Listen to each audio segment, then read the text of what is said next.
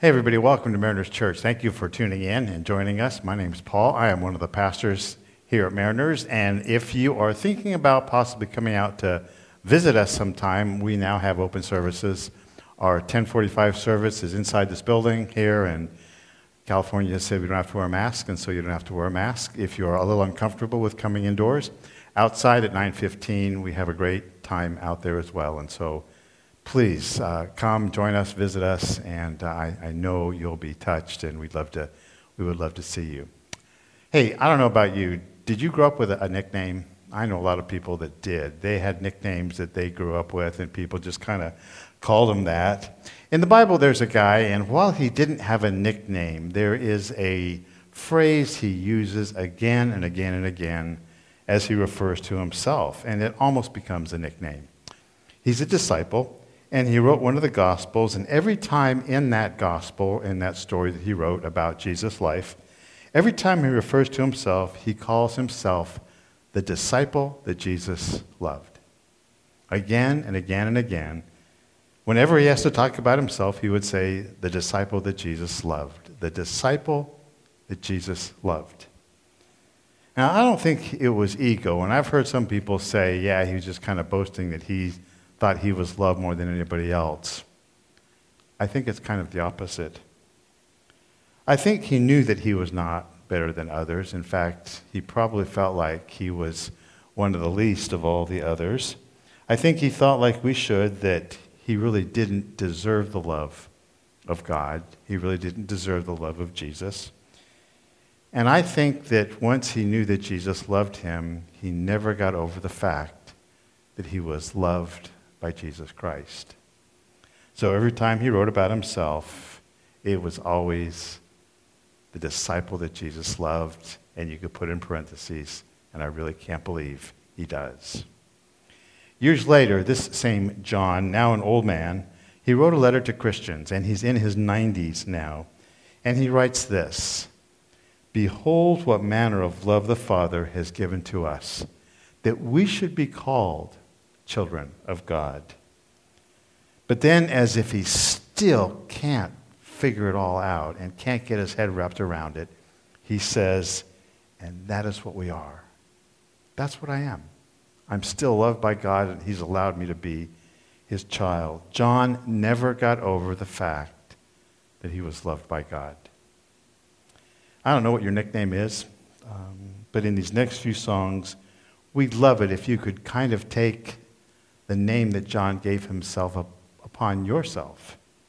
As we sing and as you allow your heart to be lifted to God, you might think of yourself as being, I don't know, why would God even consider loving me? But we're going to be singing about the love of God, and in the middle of that, I hope you say, wow, wow. Just like John, I'm the one that Jesus loved. Be the one who Jesus loves. Hey, is it just me, or does it seem to you like people are getting just more and more uptight about stuff?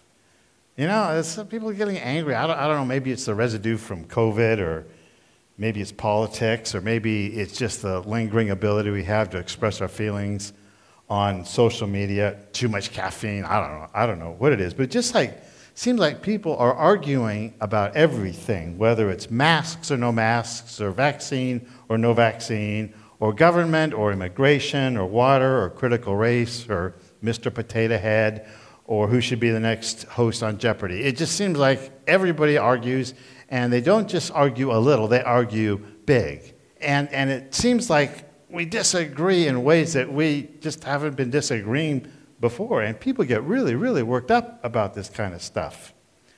And what I guess concerns us, or me, it's among people actually who talk about their life in Christ. People who say, I'm a follower of Christ, but they're getting so worked up about stuff that is happening around kind of on an earthly plane. Here's our goal. God's peace, which goes beyond anything we can imagine, will guard your thoughts and emotions through Christ Jesus. I mean, that's the goal for God for our lives. Well, if that's the goal, how come we don't have that? I was talking to my son, who does a lot of hiking and climbing. He and his friends climbed up to the top of some peak someplace. And as they were going up, they came upon what's called a false summit. Now, those of you that have done a lot of hiking, you know what a false summit is. And a false summit, it actually, as you're going up towards it, it looks like it's the real summit because you can't see anything beyond it apart from the sky. And then once you get actually to the top of this, quote, false summit, you see that you have more to go. And so my son and his friend, they kept going on, and they went to the top, and the view was just great. They loved the view from the top. And as they were coming down, they met another group hiking up, and they got to the false summit, and the leader said, well, here we are. We made it. We made it. Isn't this great? Just look at the view. And my son said, hey, there's more. And the guy said, no, there's really not. And so my son and his friends left him alone to think that they had made it, and they just kind of, scratched their head, and they went on. And I think, when I think about everything that's kind of going on in life and in our world, I think of that. That sometimes those who are committed to Jesus Christ, they sometimes settle for a false summit in life. Kind of aim for a purpose that's too low, or think that they've accomplished or they've been able to achieve, or once they've been able to finally have this particular thing happen the way they want, everything is as good as it's going to be, when there's actually so much more.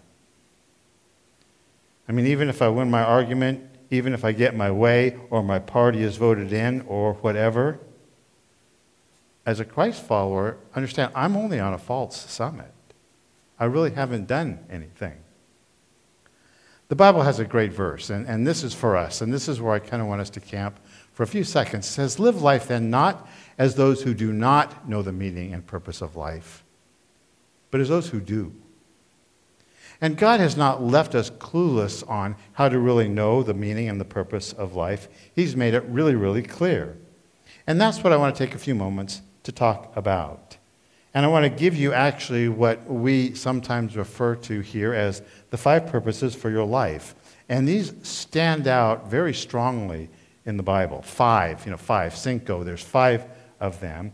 And I'm glad they don't deal with vaccinations or masks or politics or recalls.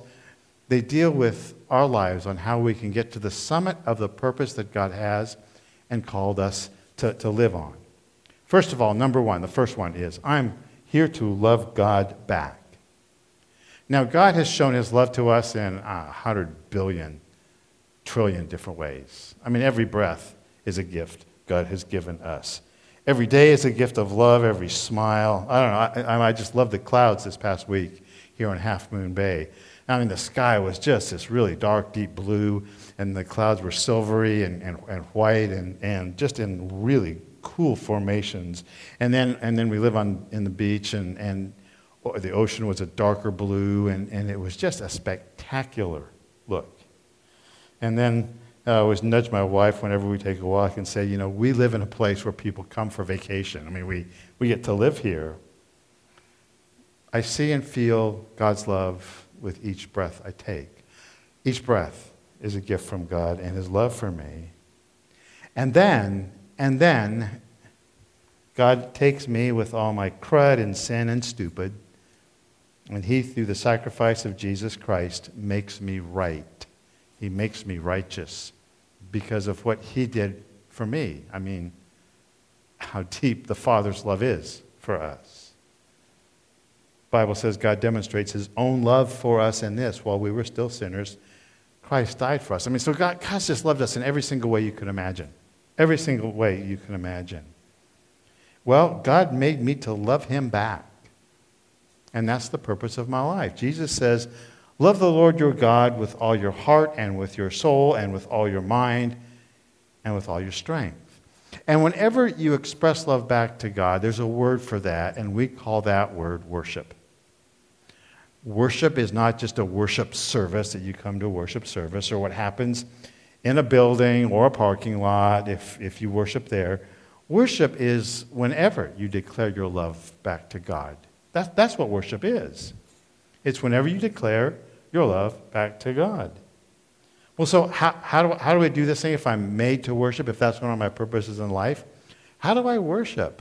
Jesus said this, those who worship God worship him in love, in spirit, and in truth. 2 words he would say here, spirit and truth. Now, the spirit here, I think, means actually with my heart, not out of duty, not out of habit, not out of ritual. It with the spirit of my breath of my life, of kind of, I worship God really, really, with who I am.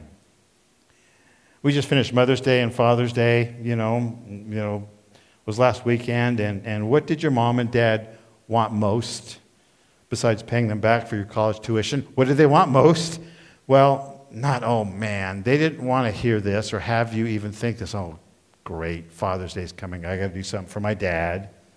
Not, oh shoot, I got to buy a card for my mom, I forgot.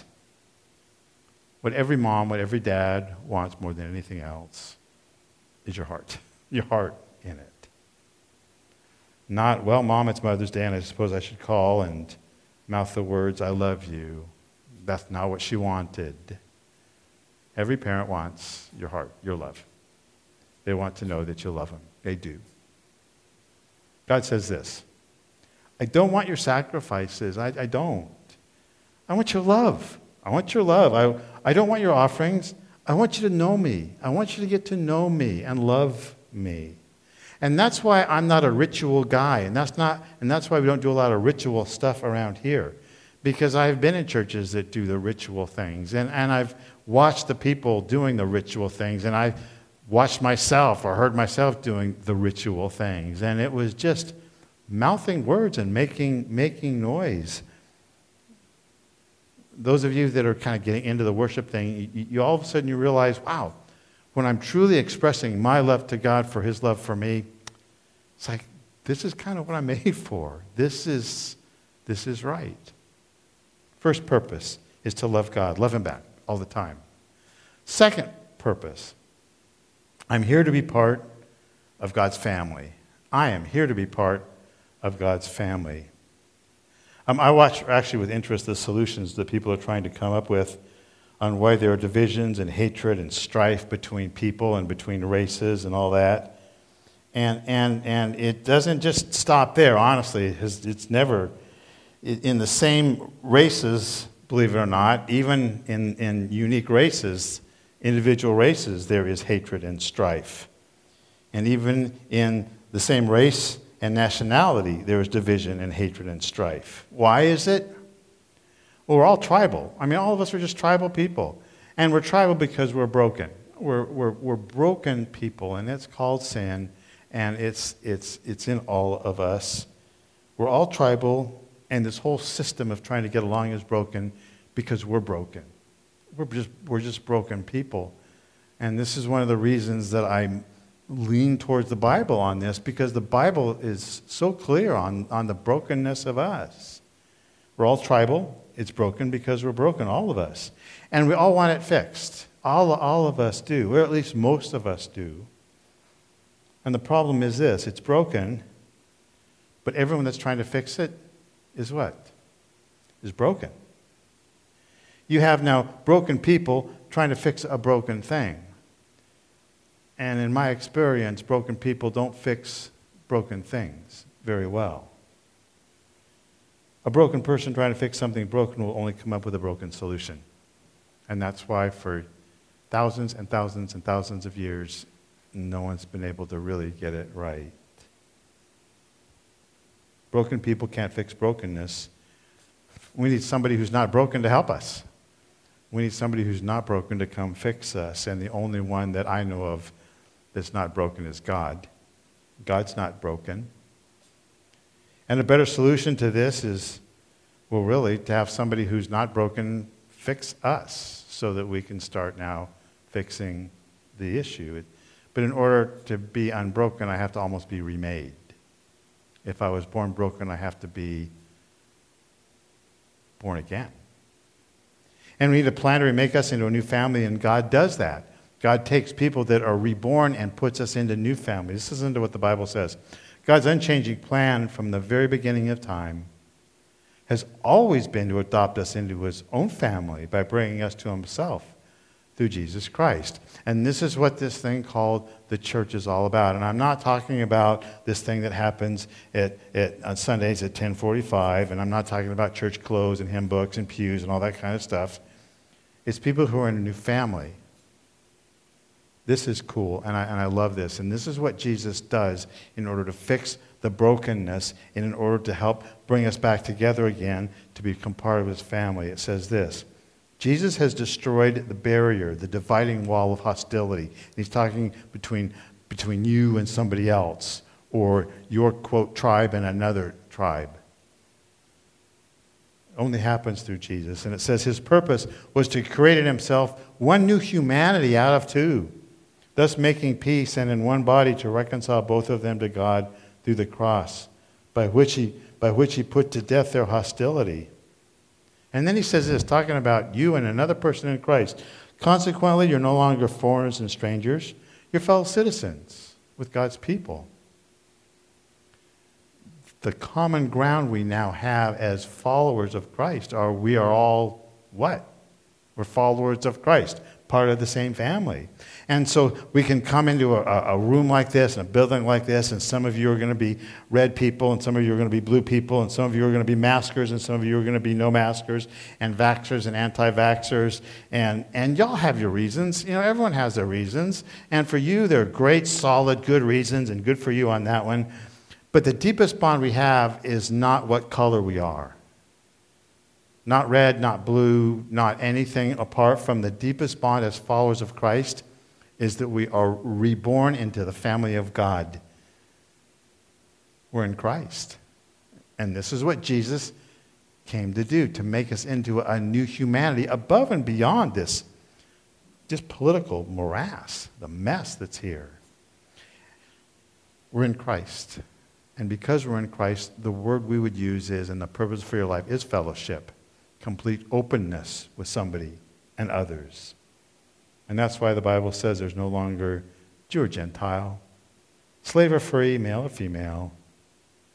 You're all one in Christ Jesus. Number three. Third purpose, that you're here to become like Christ. We are all here to become like Jesus Christ. I was talking to someone about their child, and as I was talking about child, you know, I talked about how much their kid resembled them and what they did. I mean, their actions and their personality, and I'm going on and on and on and on. And finally they stopped me and said, you know, he's adopted. And yeah, I felt like an idiot, you know. But then they stopped me and said, no, don't feel stupid. I think it's cool that my adopted son actually takes on my mannerisms and habits and even my personality. The Bible says this: for God chose you to become like his son. Now, I'm not talking about like Jesus where you can turn water into wine stuff, but we take on his habits and his character and his behavior and his thought patterns and his love, all that stuff. It says this in the book of Ephesians: we will speak the truth in love, growing in every way more like Christ. And there's a word for it. And it's a word that we're going to be saying more and more around here. It's the word discipleship. And obviously it has the word disciple, and a disciple is a follower. And what we want to do is say, hey, all of us, what we are, bottom line is reborn into becoming followers of Jesus Christ and becoming like him. Right now, we're finishing up our first week at camp as I'm recording this, and as you're probably watching this on Sunday, we got a new bunch of kids going to be heading up to camp, and boy, each day, a little by little, those kids that are at camp, we want them to become more like Jesus Christ. I mean, we can try and resist it. We can try. But the movement in your life now, if you're reborn in Christ, is to start taking on the habits of your Father, and that would be God and Jesus. Okay, number four. Fourth purpose of my life, number 4, is I am here to make a difference. I am here to make a difference in life. My extended Greek family, I'm half Greek, and we'd have family reunions in a big park, and they'd all come, and they'd all bring food, and and the big fat Greek wedding stuff, and it's all true. It honestly is really, really, really true. And I was complaining to my mom that when I went, I said, Mom, when I go, no one wants to talk to me. You know, now I come, and no one wants to talk to me. And I was an adult, and she said, well, they don't know what to say to you. And I said, what do you mean they don't know what to say? I mean, I'm like a human being. And they said, well, you're a pastor, and they don't know how to talk to you. And I'm thinking, whew, what, do I evolve into some weird creature, you know? And I'm afraid that they're going to bring out a big Bible and, you know, start slamming them and beating them to death and all that kind of stuff and trying to condemn them all to hell. But honestly, through history and through churches even do that as well, churches have given us this idea that some are called to do the Lord's work. You know, and the rest of you are nothing but just mere mortals, you know, out to do the piddly little stuff that you do. But me, you know, we, pastors, we're here to do, you know, God's work. And I hate that thinking. And I want to do everything I can here at Mariners to erase that distinction between those, quote, in ministry and those not, because we're all in ministry. All of us are called into ministry. We're all in ministry if we've accepted Christ, every single one of us. And we're all called by God to have a significant spot. You, no matter who you are. Ephesians 2:10, the great verse on this one, for we're God's handiwork, each one of us, created in Christ Jesus to do good works, which God prepared in advance for us to do. And the word here is called ministry. That's the word, ministry. And people will sometimes ask me, well, Paul, tell me, how did God call you into ministry? And my response is, he called me into ministry the same way he called you into ministry. Now, my role may be a pastor in a church. Your role may be a pastor to preschoolers in our kids program. That may be your role. Or your role may be a pastor to middle school girls from broken homes. But you minister to them just as much as I do. That's ministry, and we're all called to it. All of us, every single one of us. And God has given you an ability to do stuff that I could never do. I would never be able to do, in fact, a lot of stuff I don't even want to do. You can do that, though, and you can do it well, and a life can be ministered to. Christine Caine, a great quote. She's founder of Propel Women and has done work in stopping human trafficking. She said something, and I love it. She said this, God's preparing you for something he's already prepared you for. You get that? God is preparing you right now for something that he's already prepared you for. Meaning God had this plan before the foundation of the world, and he's now preparing you for that. And it's so cool to see when people are all of a sudden involved in ministering to another person's life, and all of a sudden they realize, God can make a difference in this world.